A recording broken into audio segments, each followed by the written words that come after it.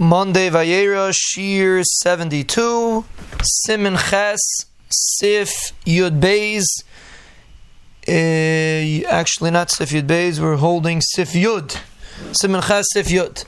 Im loivish talis katan ba'oid she'ein yadav nikiyos. If a person put on his talis katan, his regular tzitzis, when his hands are not clean, so he can't make a bracha, yil b'shena b'loi bracha, he should put it on without a bracha.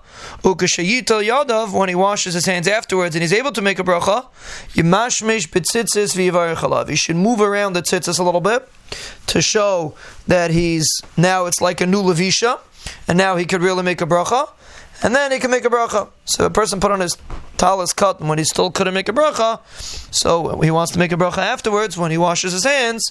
So the halacha is he should move around the tzitzis, and then he can make a bracha. Or if he puts on a different talis, for example, what we do, a person puts on a talis katan in the morning, and then puts on a talis gadol when he goes to davening, he can make a bracha on the talis gadol and pater the talis katan. And then, since you're putting on a different talis, you don't have to move around the talis katan. You could just have in mind to pater the bracha of a talis gadol on the talis katan. And the Mishnah Berurah says that's our minhag, to make a bracha on the talis gadol and to pater the talis katan. And really it's interesting why we do like that. Mishnah Berurah seems to say that if a person puts on the talis katan and then immediately the talis gadol, he says that's a bracha she'eina tzricha, because you don't have to make two brachas. You're doing first a talis katan and immediately a talis gadol.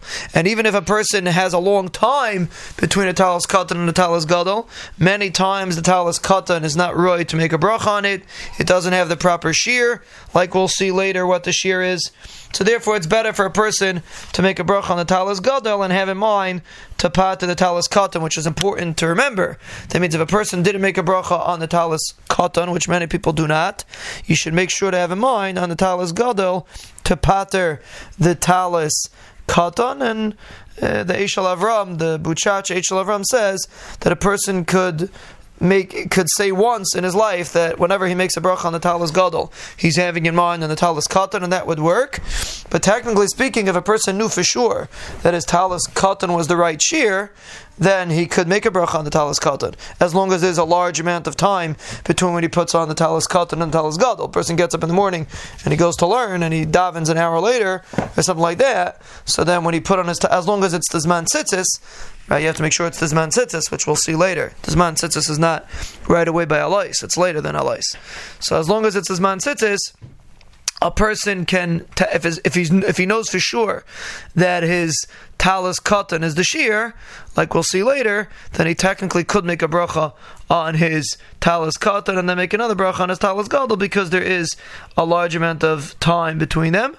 So the prevalent minhag generally is, like the Mishnah Berurah says, to just make a bracha on the talis gadol and have in mind to pater the talis katan.